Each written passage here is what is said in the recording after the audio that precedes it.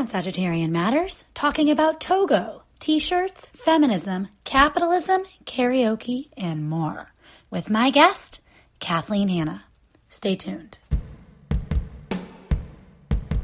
Sagittarian Matters, Sagittarian Matters, what's the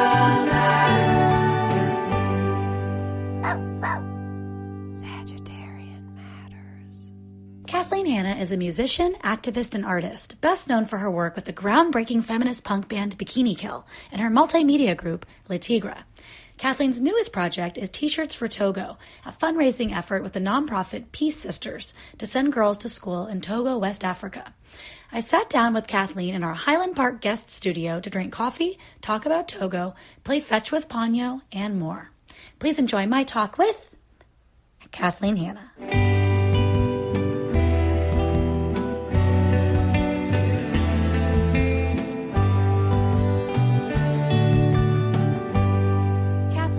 Welcome to Sagittarian Matters. Well, as a Scorpio, I'm just here, talking to a Sagittarian in a calm, cool manner to not upset you. Thank you very much. Are we an upsettable species? No, my mom's a Sagittarian, and she's actually, I feel like Sagittarians have really good senses of humor. So I think we do. I just found out that I have Venus in Scorpio. I found this out yesterday. I didn't think I had any Scorpio in my chart, and then I was feeling... I was feeling the new stretches of my astrology by reading. I've got some Sagittarian, a little bit of Leo, but it's almost all Scorpio. Oh, how does it feel to be a Scorpio? It's your season. It's pretty heavy, I have to say, to be like a teenager, and I'm turning 50, but I'm still a teenager as a Scorpio forever. Is that their thing? Kind of, and it's like being a permanent hothead. I'm really trying to learn to chill. This year. That's my mantra, learning to chill. Oh, I would like to learn that someday. It's not currently in my... I'm like, learning to chill. I'll put it on like a future to-do list. Yeah. Producer Ponyo is here. She does have a tiny Kong that she was trying to spit in your lap, and now she's looking for other toys that potentially you could play with. But we're here to talk about your new project that you're helping with called Tees for Togo. Yeah. Can you tell us what that is? So Tees for Togo is a T-shirt business that I started, and each T-shirt is $40, and each shirt sends a girl to school in West Africa, in Togo, West Africa.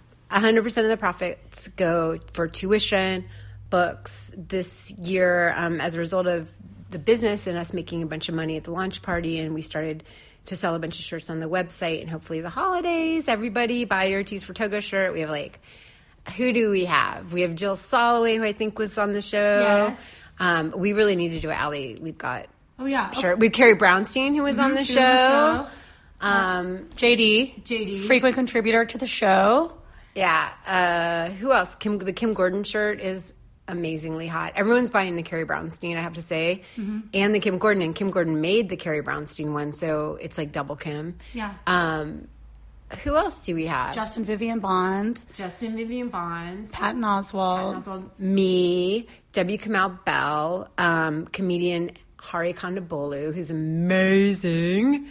Lots of other people, but it's teesfortogo.com, and you can just check it out. And it's number 4, Tees 4. Tees, Tees, for Togo. People can find the link on our Instagram page in the podcast, in the show notes. Yeah.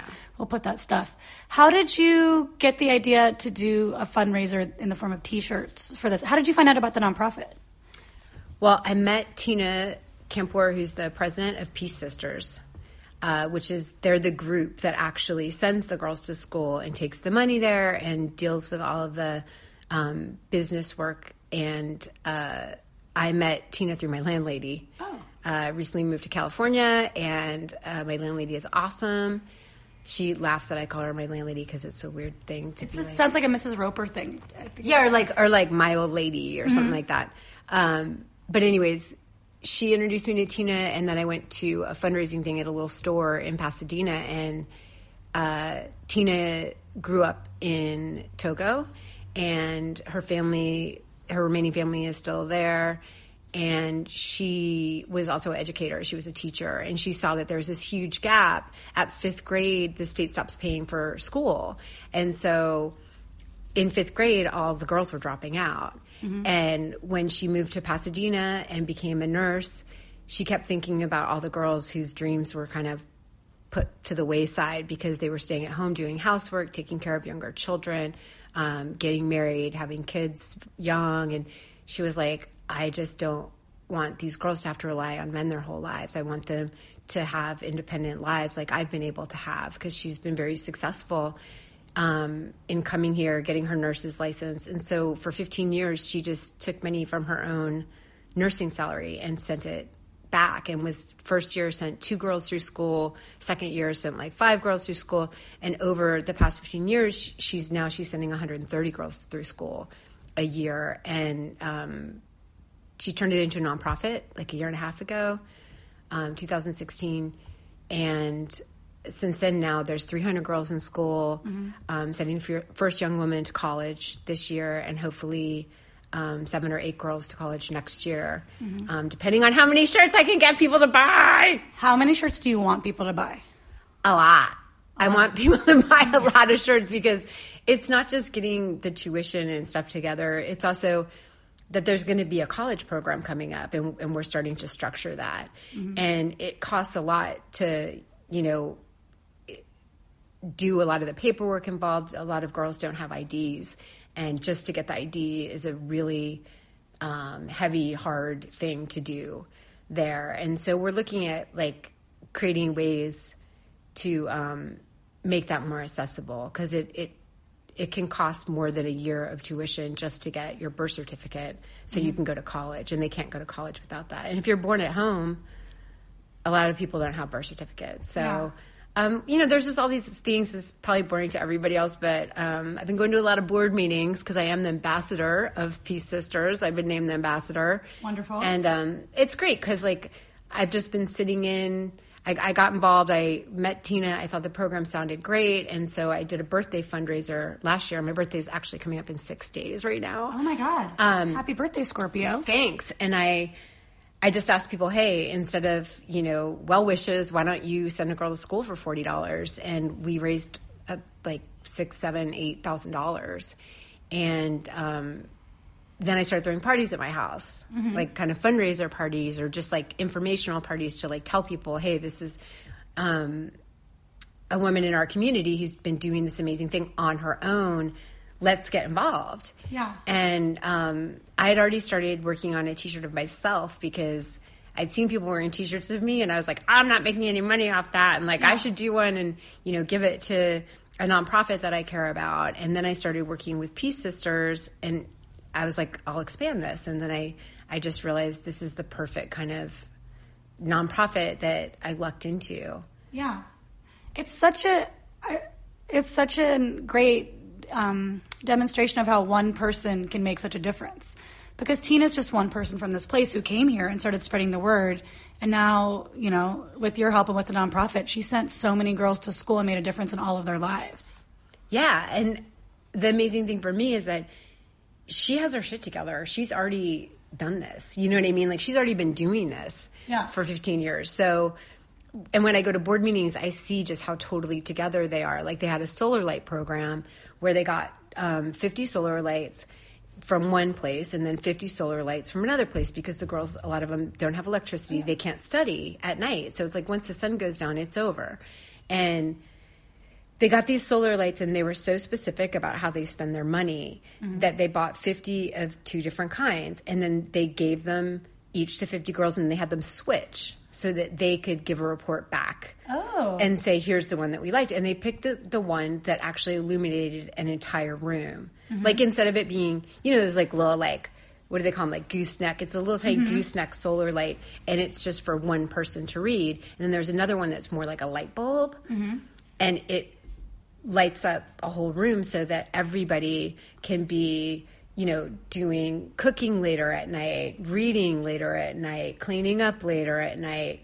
And that actually impacts the whole family. And I think it's a great kind of illustration of how together they are, that they're getting input from the girls and young women who we're working for, and saying, well, what do you want? What will help you? Yeah. Instead of people who don't live there coming in and being like, here's what you need, or here's what, Yeah. And the fact that Tina grew up there and stuff, she knows what's going on, and she goes back every year, and one of the members of the Peace Sisters team goes back with her. I'm going next year. Oh my God. Although it's really hard because I want to go. I want to go now, but I have a lot of stuff going on, so I can't go right now. Yeah. But then you can go and be like, we just sold so many T-shirts. But I like that kind of idea of like, it's kind of like, I don't know. I don't know if it's like decolonizing activism or what, but I know like I've gone into a different community before to be helpful.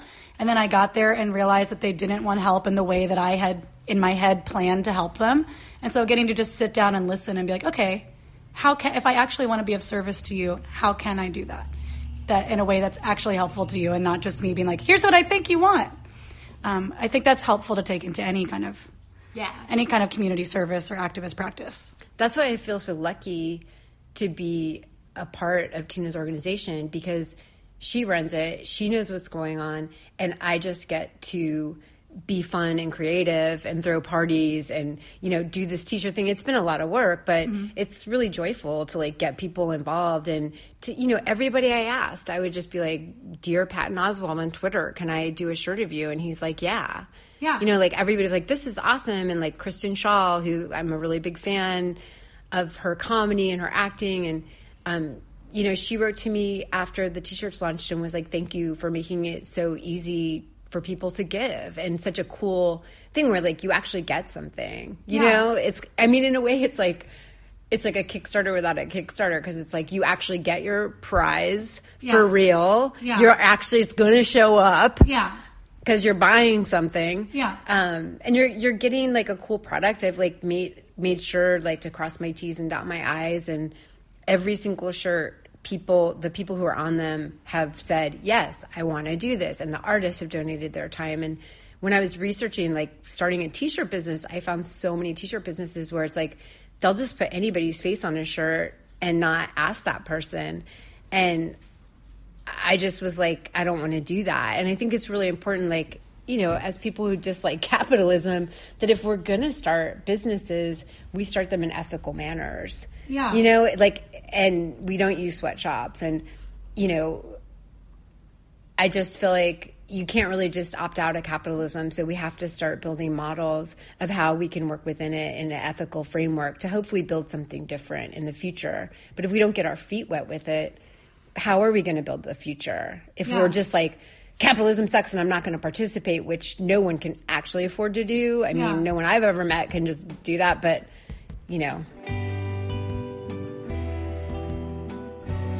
Today's episode is brought to you by Lagusta's Luscious Chocolates. Organic, fair trade, always vegan caramels, bonbons, bars, and more.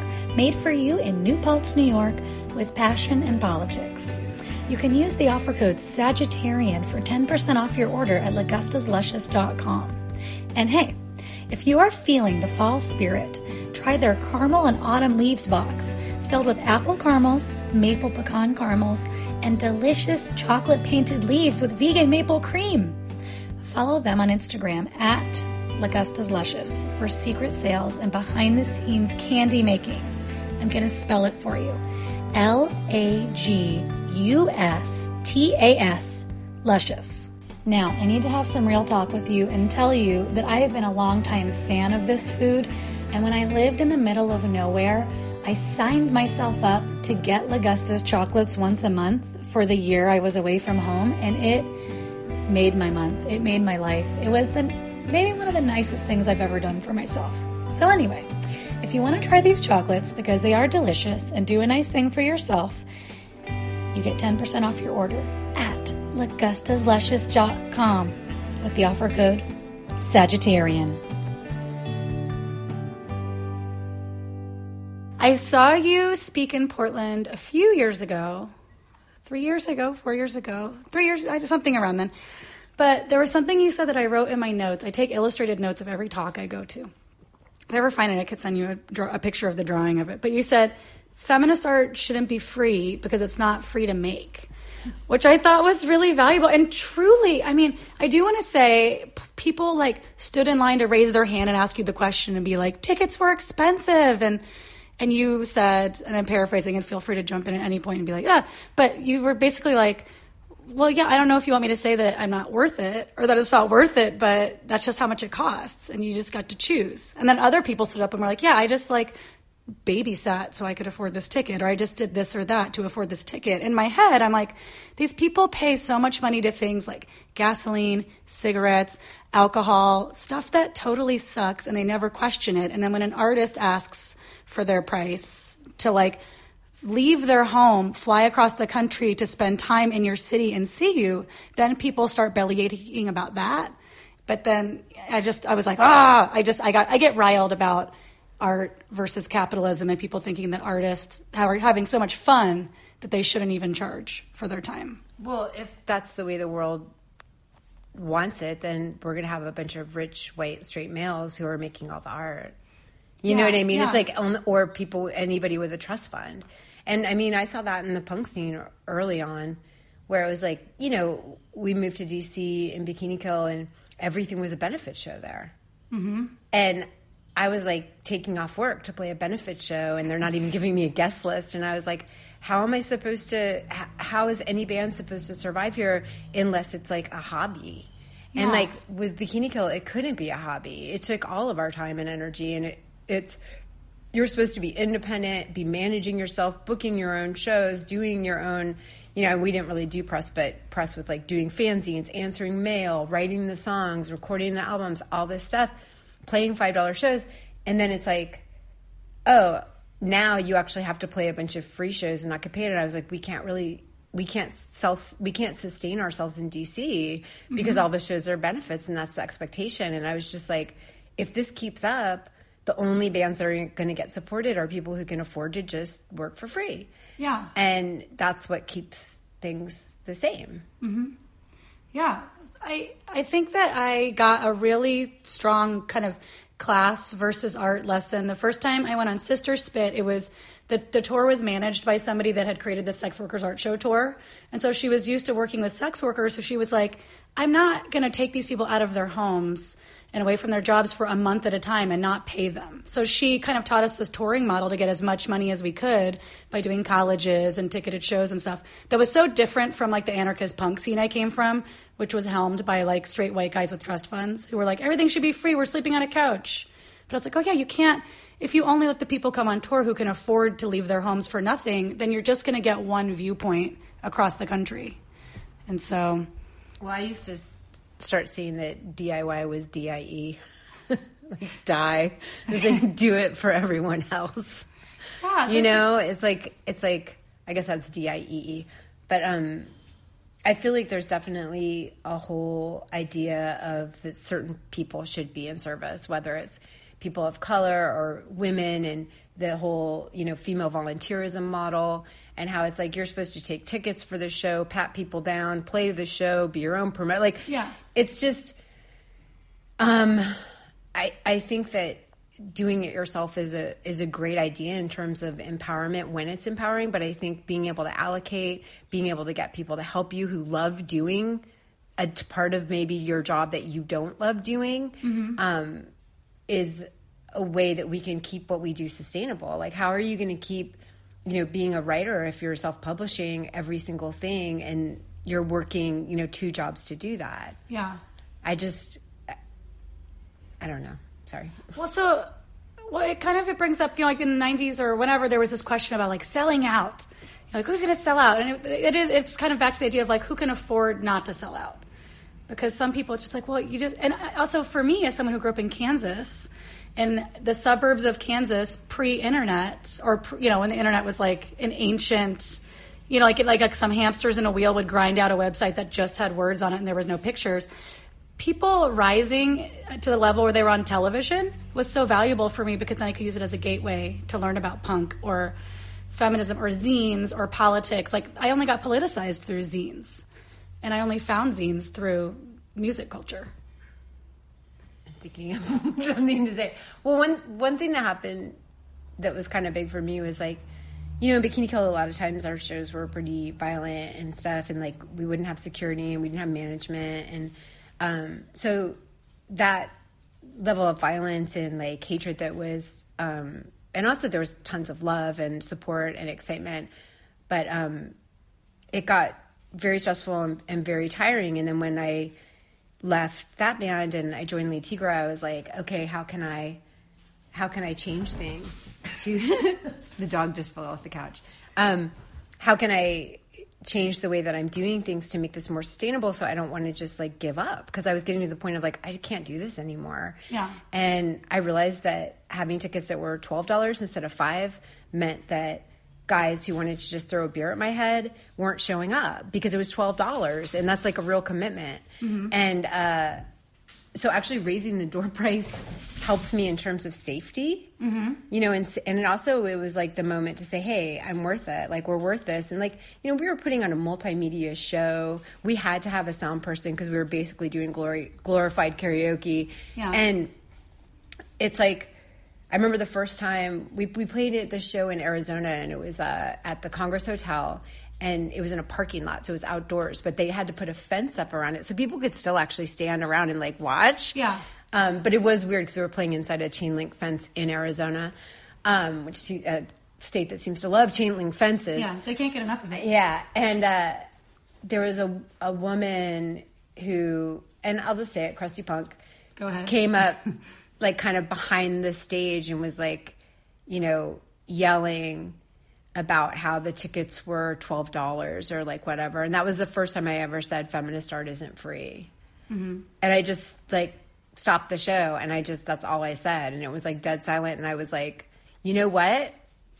And I looked at her and I was like, feminist art isn't free. And then we just moved on. 'Cause I was like, I'm not explaining it. I'm not going to go into a thing. It's like, go to a, you know, Maroon 5 show and tell them that they're supposed to be playing for free, and ask them what it feels like to be men who are in a band. Ask them what it feels like to be rich. Ask them what, you know what I mean? It's like, why are you asking me? Like, I don't know. I just think that we do need to create some kind of sustainable models as artists for being able to live in the world. And I'm lucky because, you know, I do have money because I married somebody who's wealthy, and I can make those decisions not to participate in certain ways that I don't need to. When I'm working with other people, I'm not the only person to consider. Mm-hmm. And so I just try to make like ethical judgments. And I think that people do that. We need to not judge other people based on our own experiences. I mean, that's super obvious, like, especially in today's like political arena, that we need to like, you know, really be super empathetic and just assume that everybody just got a cancer diagnosis basically like every day of our lives, and just assume the best of people who we care about. I think it's so interesting about who people question, who people feel comfortable questioning. Does it seem like, do people just think of you as super accessible because you're a woman, or because you're a feminist, or because you were speaking about true things and making yourself vulnerable in ways that maybe they weren't used to seeing with other artists or male artists? I mean, I think definitely I seemed really accessible before the internet, like more accessible than a lot of my peers, just because like I wrote letters back to everybody, and, you know, was very open to having conversations with people and dialoguing with people about stuff. But now that the internet is available, I mean, there's tons of people who feel way more accessible than I think anybody expected. Mm-hmm. You know, like now it's kind of, there's an expectation, especially from female artists, that it's like, you not only make your music or make your art, but you also like knit mittens for your fans, but you sell them for $300 for your knit mittens. Yeah. And I remember when I first started doing the Julie Ruin after a long hiatus of not working, and it was suggested to me that one way to make money would be to like knit things or make crafts and then like sell them to fans for like a lot of money. And I was just like, I'm not doing that. Like, I was like, I'm not gonna crochet or macrame some stuff for people. Like, that's not my job. Like, I make music, and yeah. like, you're not. It's like now it's like you're supposed to be a fashion model who's like 12 years old, and you're supposed to knit mittens. Well, that's the thing. Like with boundaries, like how much do you feel like you? Because I feel like as somebody, so my art's very personal and it's autobiographical, and so sometimes people are like, oh, I see that your boundaries are different than some other artists I find, so maybe you have no boundaries. So can I just know everything about your life, or can I have access to every piece of information that's available? And so then I feel like the more that I've had that, the more private I've had to be, or the more fiercely I've had to guard the things that are left, that are mine, that are not available for that. So I wonder, like with the crafting thing, or like the parts that are not your job, not your art, how have you created it so that your art career is sustainable for yourself, and so you feel like people aren't eating or chewing more than you have up for offer? I think at a certain point, like in Le Tigre, I definitely started to be like, okay, I need some kind of distance. Like I can't be like doing rape crisis counseling after every show for like 5 different people. Even though it still happened during Le Tigre and during the Julie Rowan. Because that was part of the Bikini Kill thing, was like you had a domestic violence kind of platform and thing you were talking about, so people would feel free to come and have these conversations with you. Yeah, and I like worked rape crisis funds and stuff like that. So it was part of my thing in my band previous to Bikini Kill, Viva Knievel. That was like, we went on this 2-month U.S. tour that was basically like the domestic violence rape tour. Like, there would only be, a couple women in the audience at the time because it was the late 80s, early 90s, and it was 89. And it was like, the 2 women who came would inevitably come up and be like, I've never heard a woman on stage talk about that. I've never told anybody this. You're the only one I can trust. And I started to feel like, oh, I'm taking the training that I got, doing crisis phones and doing intakes and stuff out on the road. Mm-hmm. And this is a way that I can, and my main thing was to get women to find support in their local community and to find here's a rape crisis line you can call, here's a place that you can call locally, and to just say, hey, it's bad enough. Like, so many women, I have met thousands of women over the years, and one of the most common things I've heard after hearing horrific story after horrific story of rape, domestic violence, incest, oh, but my story is not bad enough to waste someone's time. They feel like there's some survivor out there whose experience is so much worse, and they don't want to clog up the phone time at the crisis line. And I'm just like, how bad does it have to be? I mean, it's all bad. It's not like you can't really put stuff on a continuum or on a point system of whose rape story is worse, or what have you. But that's been one of the main things, is I wouldn't call a place like that. And part of my mission in Bikini Kill was, and still is, to be no, these are services that are there for you, that are typically run by other women who've been through the same experiences. Utilize those services. It is for you. Mm-hmm. And it's I wanted to make it cool to call a rape crisis line. I just want to make it the hip thing to do. You're rebranding. Rape crisis lines. But yeah, in Le Tigre, I definitely gave myself more distance from people who came to shows and stuff like that, because I was like, I'm also going through my own stuff, my own life experiences that I have to deal with, and family stuff and what have you. And we finally had a website because it was the internet time, and we're put a lot of information for survivors and for people who are just coming out on our website. So we collected resources and had that available so that we could point people to the website and be like, oh, we have a bunch of information about that there, so that I didn't have to personally counsel everybody, or and I was still answering mail and emails and stuff like that, but I bit off only as much as I could chew. And I've definitely found a way to negotiate things so that I have a private life, because that makes me healthier. And that's what sustained my career, is when I realized, hey, I need a private life. Mm-hmm. I need to actually have, pay attention to my loving, wonderful, supportive friends and, people around me, and be a part of a community, and not just my band's my whole life, and having my band be my whole life wasn't healthy for me. And so in Le Tigre, I started to get that balance better. And then now I feel like, I'm not doing music right at the moment, but I feel like with projects that I do work on, I have a healthy, what I can take and what I can, or when I do lectures and stuff. Mm-hmm. It's nice that I can do those few and far between, so I can visit with people after the shows and talk to them, and it's not too much because I'm not doing it every day. Yeah, I feel like it's so important for artists there's a thing I heard in therapy before, which somebody said, give from your excess, not your essence. And I feel like that's a sustainable model. It's like if you're going from a dry well and you're not giving yourself time to refuel, then you're just going to burn out, and then that's not helpful. Yeah. I mean, again, that's something I learned from when I worked at a domestic violence shelter. Like, all we talked about was burnout, because the burnout level of doing direct services is intensely high. And so I just kept moving around.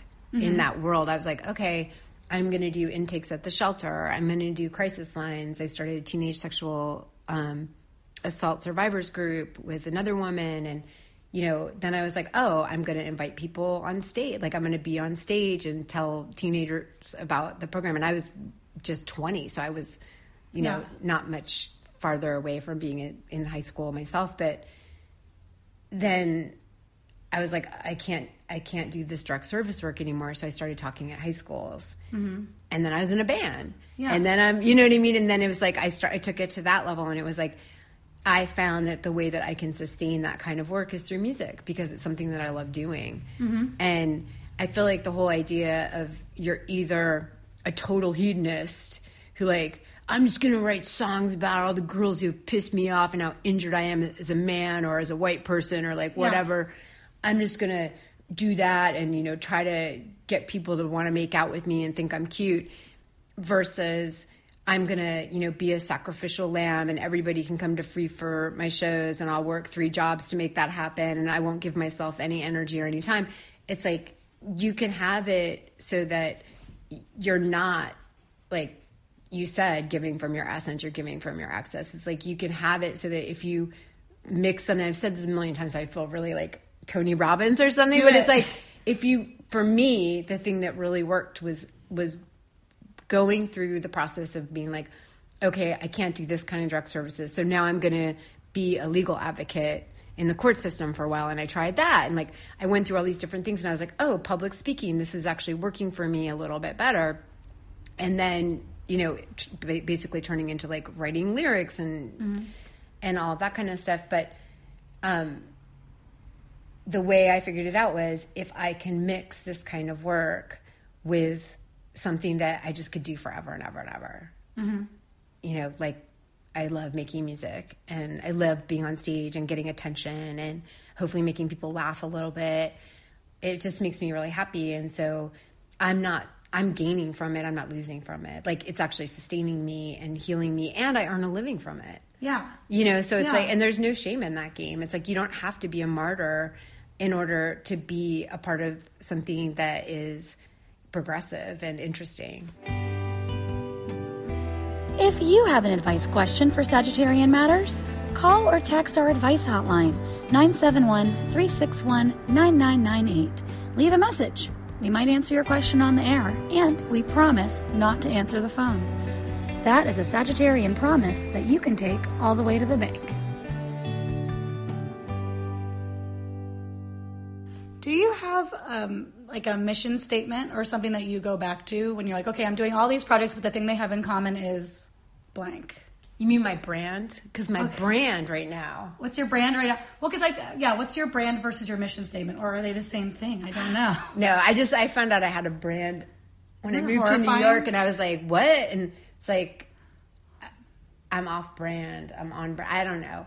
I just think it's the whole thing of you better brand yourself before somebody brands you. And it's it sounds like they're coming at you with a cattle prod. It's so creepy. That is the capitalist cattle prod. It is. Moving to Silver Lake and seeing people take so many selfies in front of murals here's a little capitalism for you. Is all over Silver Lake, every business has some kind of muralized wall with their logo on it. And so then people will take a photo of themselves in front of the wall and put it on their Instagram. And that's their art. But it's just them advertising for the place they just gave money for, but they're advertising it for free because they like the color of the wall. And being there as an actual artist sometimes. Also, then those people stand in my way when I'm in line for something. I'm just Like it depends like my level of PMS that day.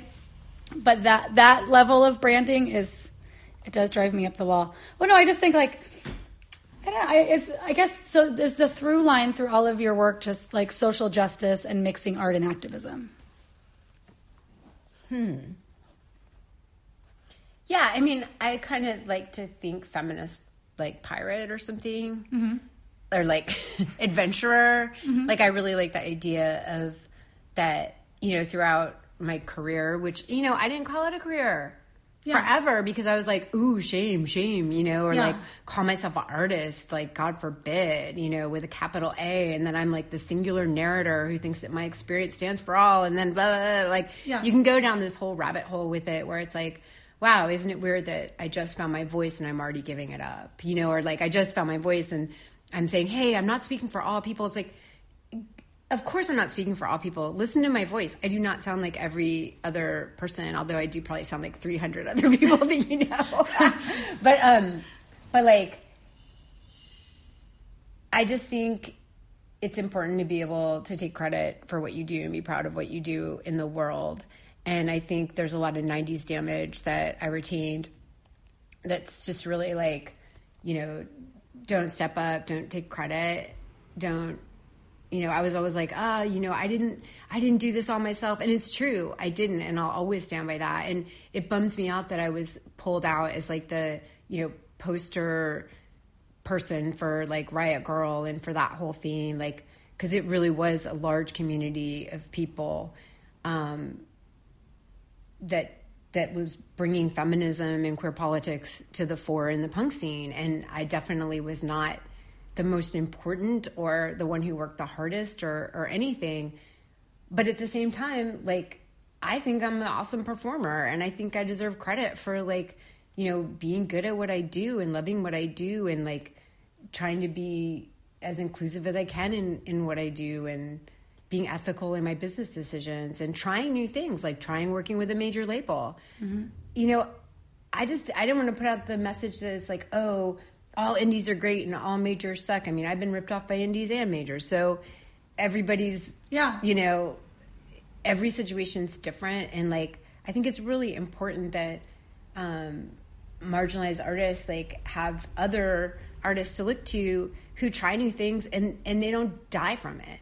You know what I mean? Like in Le Tigre, we were really like, part of the thing was like, let's try this and just show like, it felt like, wow, we're really jumping off a mountain, like we're going to get in big trouble because we signed to a major label for one record. And I was like, I can't play the same club. I had been playing the same club for 15 years.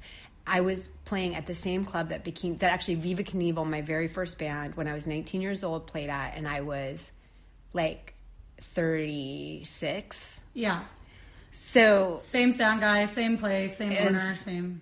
Yeah, the guy offered to pay us in weed, as he had every single time I'd ever played there before. There was a potluck meal for us before the thing. No. Like, the whole thing. And I was just like, I can't play on the stage again. Like, I've loved it, but I was like, I just need to play different rooms or I'm going to really lose it. And for me to sustain it, I had to see what that other thing was. Yeah. And, tour bus and slightly bigger clubs, it was really interesting. But it turned out not to be for me. Mm-hmm. I missed touring in a van with my small skeleton crew. I missed, setting up our own shows and being our own managers. Like, I missed that. And it turned out that, like, I'm not somebody who really wants to work with major corporations. And I can afford not to. Which is nice. Which is lucky and a privilege. But I'm not going to fault anybody else who does. And I just don't want to be a purist about anything because I think that that's really scary. I think we should be able to try things and make mistakes. And I think that anybody who puts their head out and says, hey, what I do is political, everything we all do is political, but who admits it and says, like, I'm a feminist and I'm pro-trans rights and I'm, what I mean? Like, and I hate all the racism in this country, know, and like, blah, blah, blah. All of a sudden you're held up to this impossible standard of like, well, I saw you wearing leather shoes or blah, blah, blah, blah, blah. And it's like anything to take you down. And it's like, that's fine. But like people don't hold everybody to those standards. They just hold people who stand up and say, I'm against the status quo, and then everything becomes about proving that you're a hypocrite. And I am a hypocrite because I change and I grow. I learn new information and then I become a different person. Mm-hmm. And so I'm proudly a hypocrite. Mm-hmm. You know what I mean? Yeah. I'm just like, I'm just a person. I was like, I don't know. Like, the people criticizing me. I'm never like, oh, they're doing significantly better than me. Like like the people that are like sitting in their house being like, well, this is okay, but this isn't okay. I'm just like, well, are you doing something better?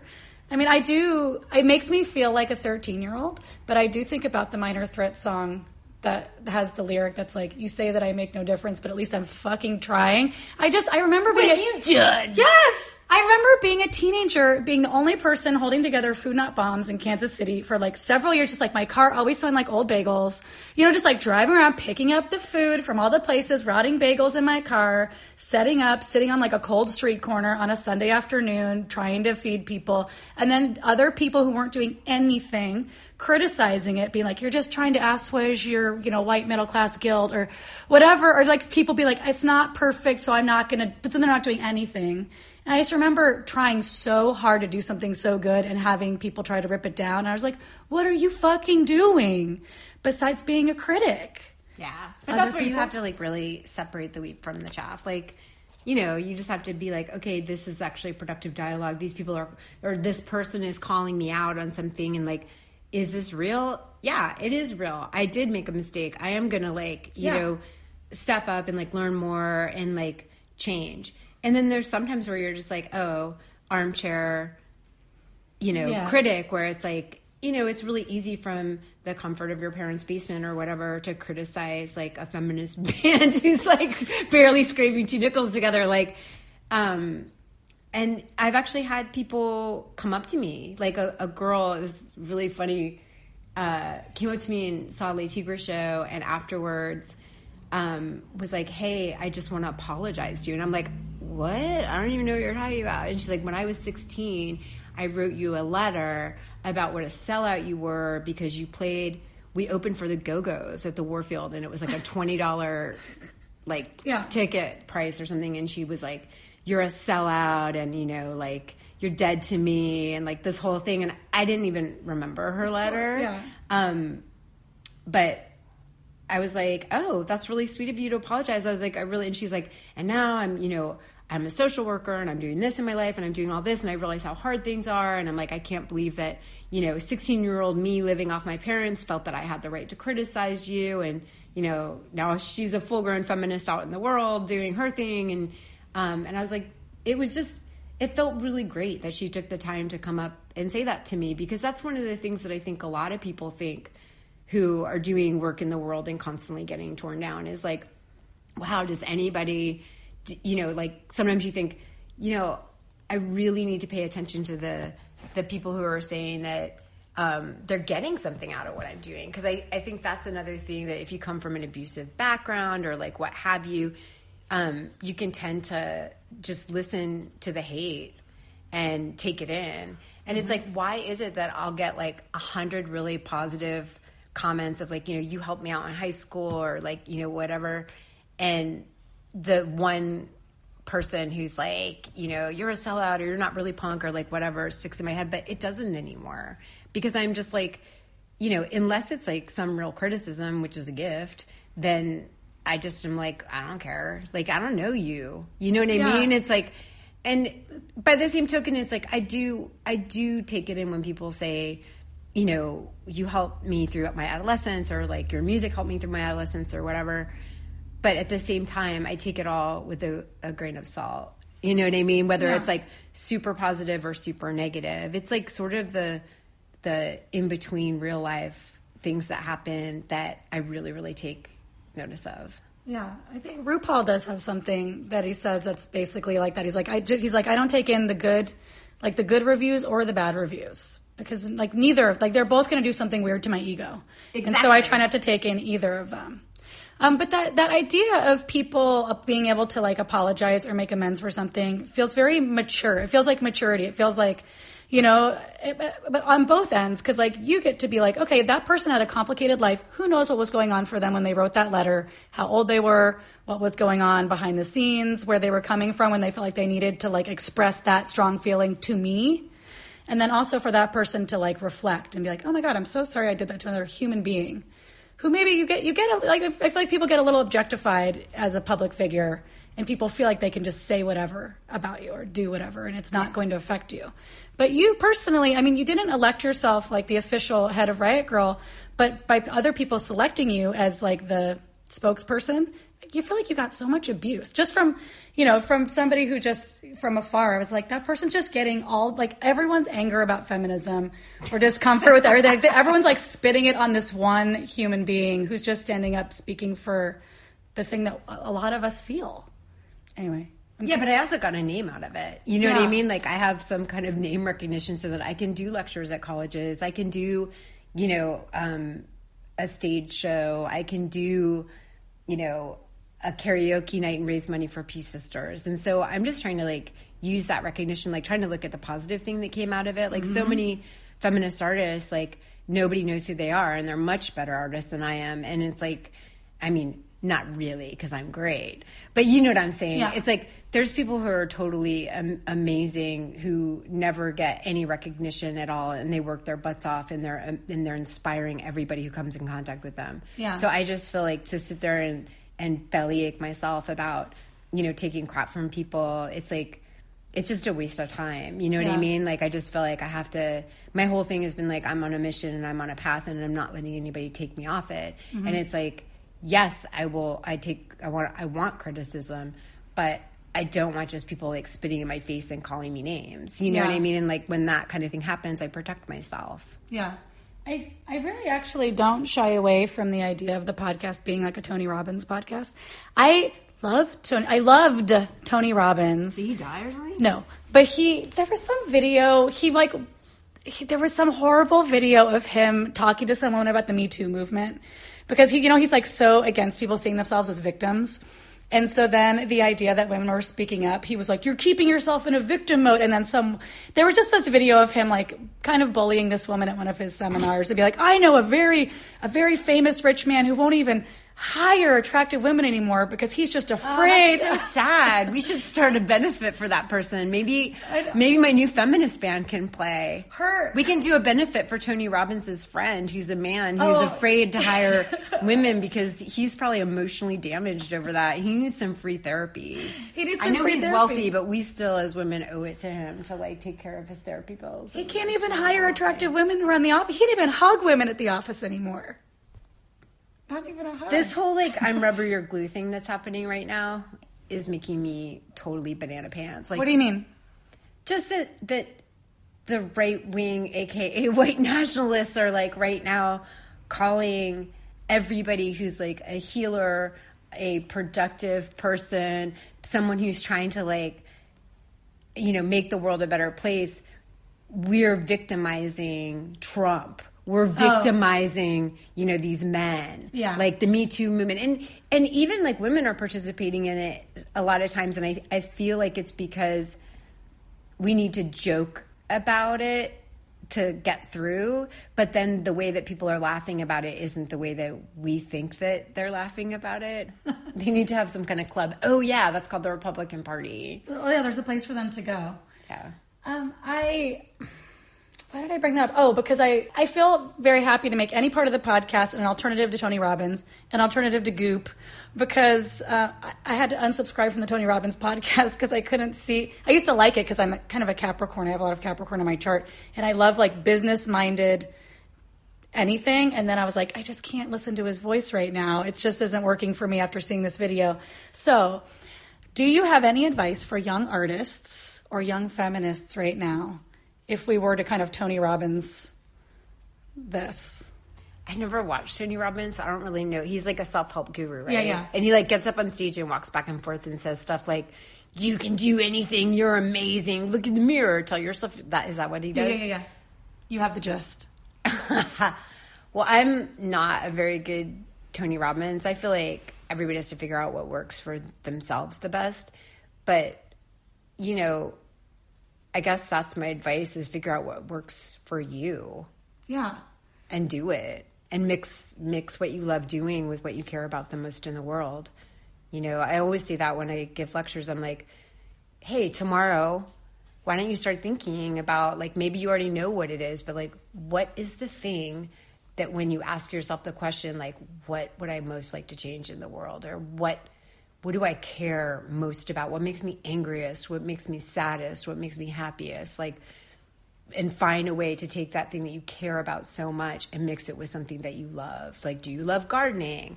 How can you mix those two things? Like, you know, ending environmental racism. Yeah. And then you're like, I love gardening. How can I, you know, help in the environmental movement? How can I be a part of that? How can I use this skill set to be a part of that? I know that's totally Tony Robbins. That's very Tony Robbins. That's good. I know you were like super Tony Robbins-ish, even though I don't know really Tony Robbins. You were like, I don't think I can do this, but here it is. Wait, the very, very... I wrote this in the shower. You're like, this is a short TED Talk, but it's good, I think. Why hasn't TED Talk asked me? Where's Ted? Why hasn't Ted emailed me and been like, Kathleen, we need you. Come down to TED headquarters. They can't even afford the bandwidth for how many people would access that video all at the same time, and it would crash their site. So I seriously doubt it.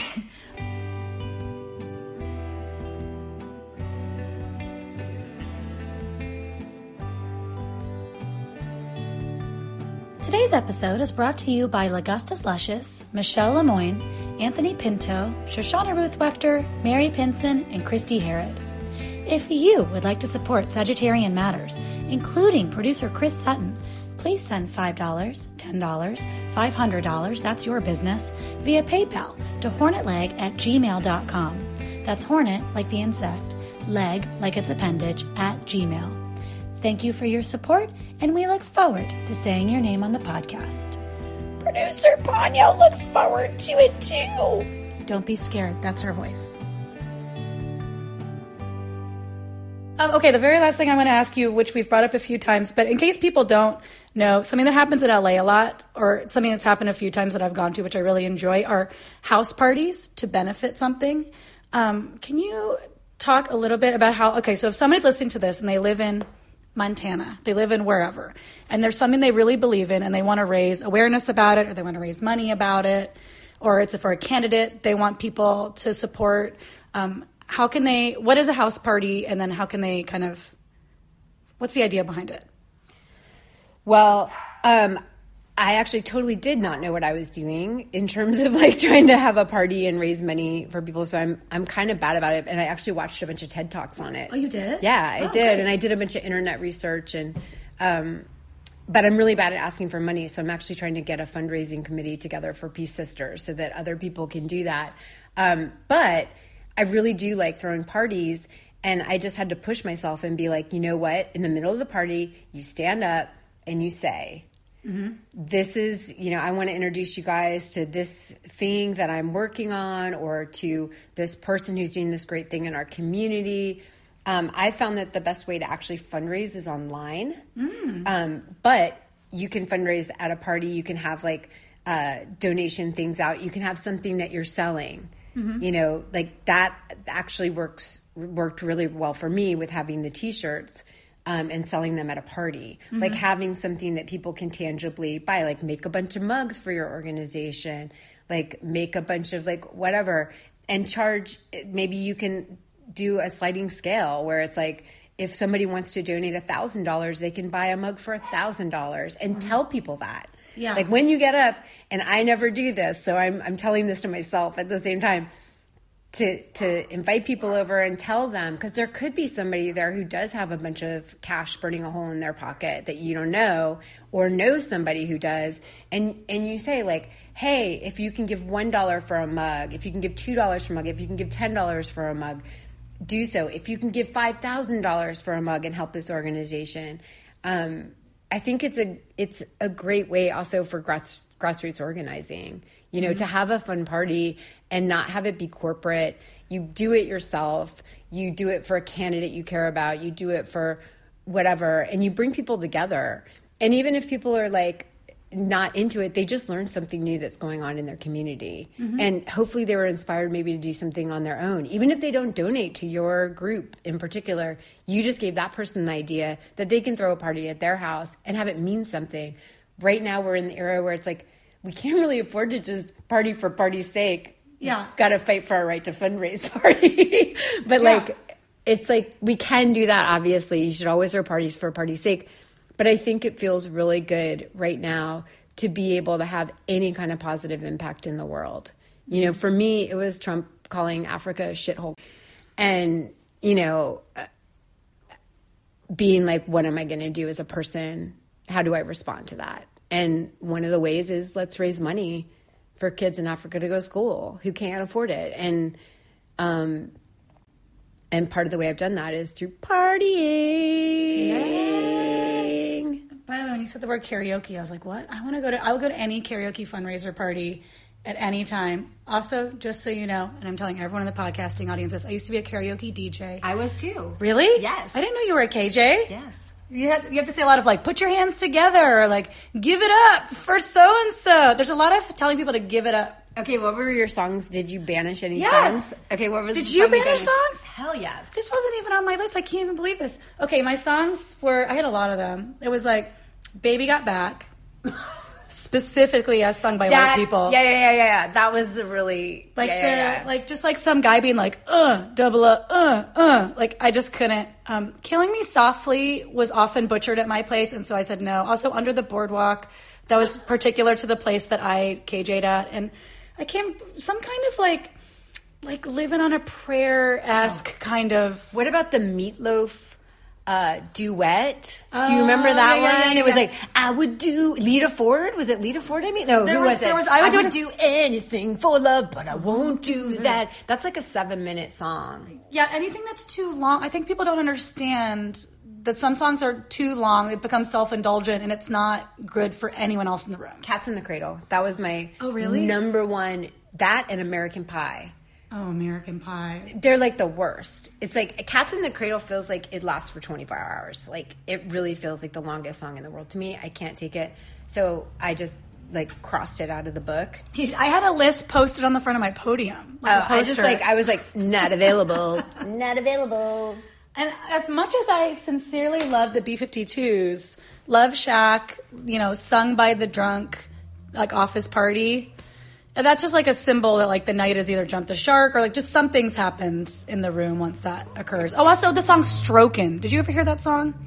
It's to the tune of the Electric Slide, and it's gross. This guy's like, I be stroking. I stroke it to the east. I stroke it to us. I stroke it to the woman that I love best. I be stroking. And it's like about a guy jerking off, I guess. And it's so long. She Bop is about a woman jerking off. And that was a popular one, and I love that one. I would love to hear people sing that. Yeah. I'm trying to think of... Oh, I had a thing where, for the older listeners, you'll understand, Family Ties TV show. Yeah. That song, What Would You Think I Would Do at This Moment? Where like Alex P. Keaton was dancing with Tracy Pollan, who later became his wife in real life. And like, I don't know why, but that moment was like so beautiful when I was a teenager. And so that was my secret sound song that if anybody ever picked that song, I had a prize waiting. Oh. Yeah, and someone finally did. What'd they get? I think they probably got a Bikini Kill album. You're like, you're never going to believe what I have for you. A CD. It was probably a CD. Here's your Pussy Whip CD. And they're like, what's Bikini Kill and what's Pussy Whip? You're welcome. Do you have any songs that were like your karaoke downfalls? Like songs where you're like, ooh, this is my regret. Like I tried for this song and it really was. I recently thought of like 3 that I tried and just failed spectacularly at. Oh, I practiced beforehand. I usually do. I don't even drink when I do karaoke because I want to stay on my game. Yeah, I never drink during karaoke. You can't drink during karaoke. Oh, right? Yeah. Well, 2 things will happen. 1, I won't sing at my best. And B, I will choose too many songs. I'll regrettably I'll go over like the prudent 2 or 3 songs. And I'll go into like 5 songs. So it's like 2:00 in the morning. There's only one person left waiting with you for your last song. And then you have a shame spiral the next day. Yeah. I mean, I half regret, half love my decision to do the Clash, Should I Stay or Should I Go Now, as am I a good karaoke host now? Oh. Mm-hmm. Yeah, the whole thing, I turned it into a song about if people enjoyed my karaoke ability or not. Yeah. But I did the very last song I ever sung, and this was in Olympia right before I moved when Bikini Kill broke up, and I'd kind of had my fill of the town, and I love Olympia, and it gave me everything I am today, but it had turned on me like a bad partner. It had just turned on me. And so I sang I Will Always Love You, and then I flipped off the entire town and dropped the mic. That's a good way to leave. Is it? Then the next day I was like, a couple of friends were like, it was kind of a small town. People were like, she flipped out, and I was like, fuck you. And I was like giving the middle finger to everybody. And your friends were like, but we still... They're like, I can't believe you flipped off the whole town. But I didn't flip off the whole town. I flipped off like the 6 people who were there, and it was my friends, and they knew I was kidding. I think it's a perfect breakup song. I feel like it's kind of a classic. I think that's like an epic move. Yeah, it was like, we used to be, you're just not what I need anymore. Yeah, like, I wish you the best, but it's not for me. Yeah.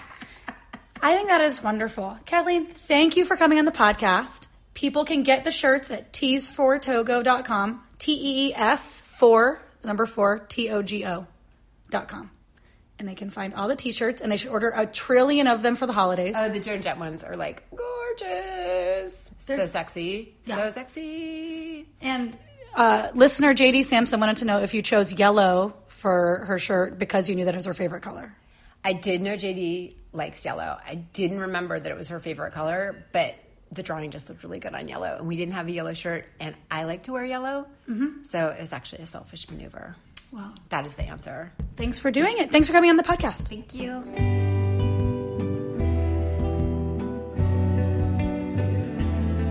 Sagittarian Matters is produced by Chris Sutton, with assistance by Ponyo Georges. Our theme music is composed by Carolyn Pennypacker Riggs of the band Bouquet. Thank you for listening, and I'll see you next time.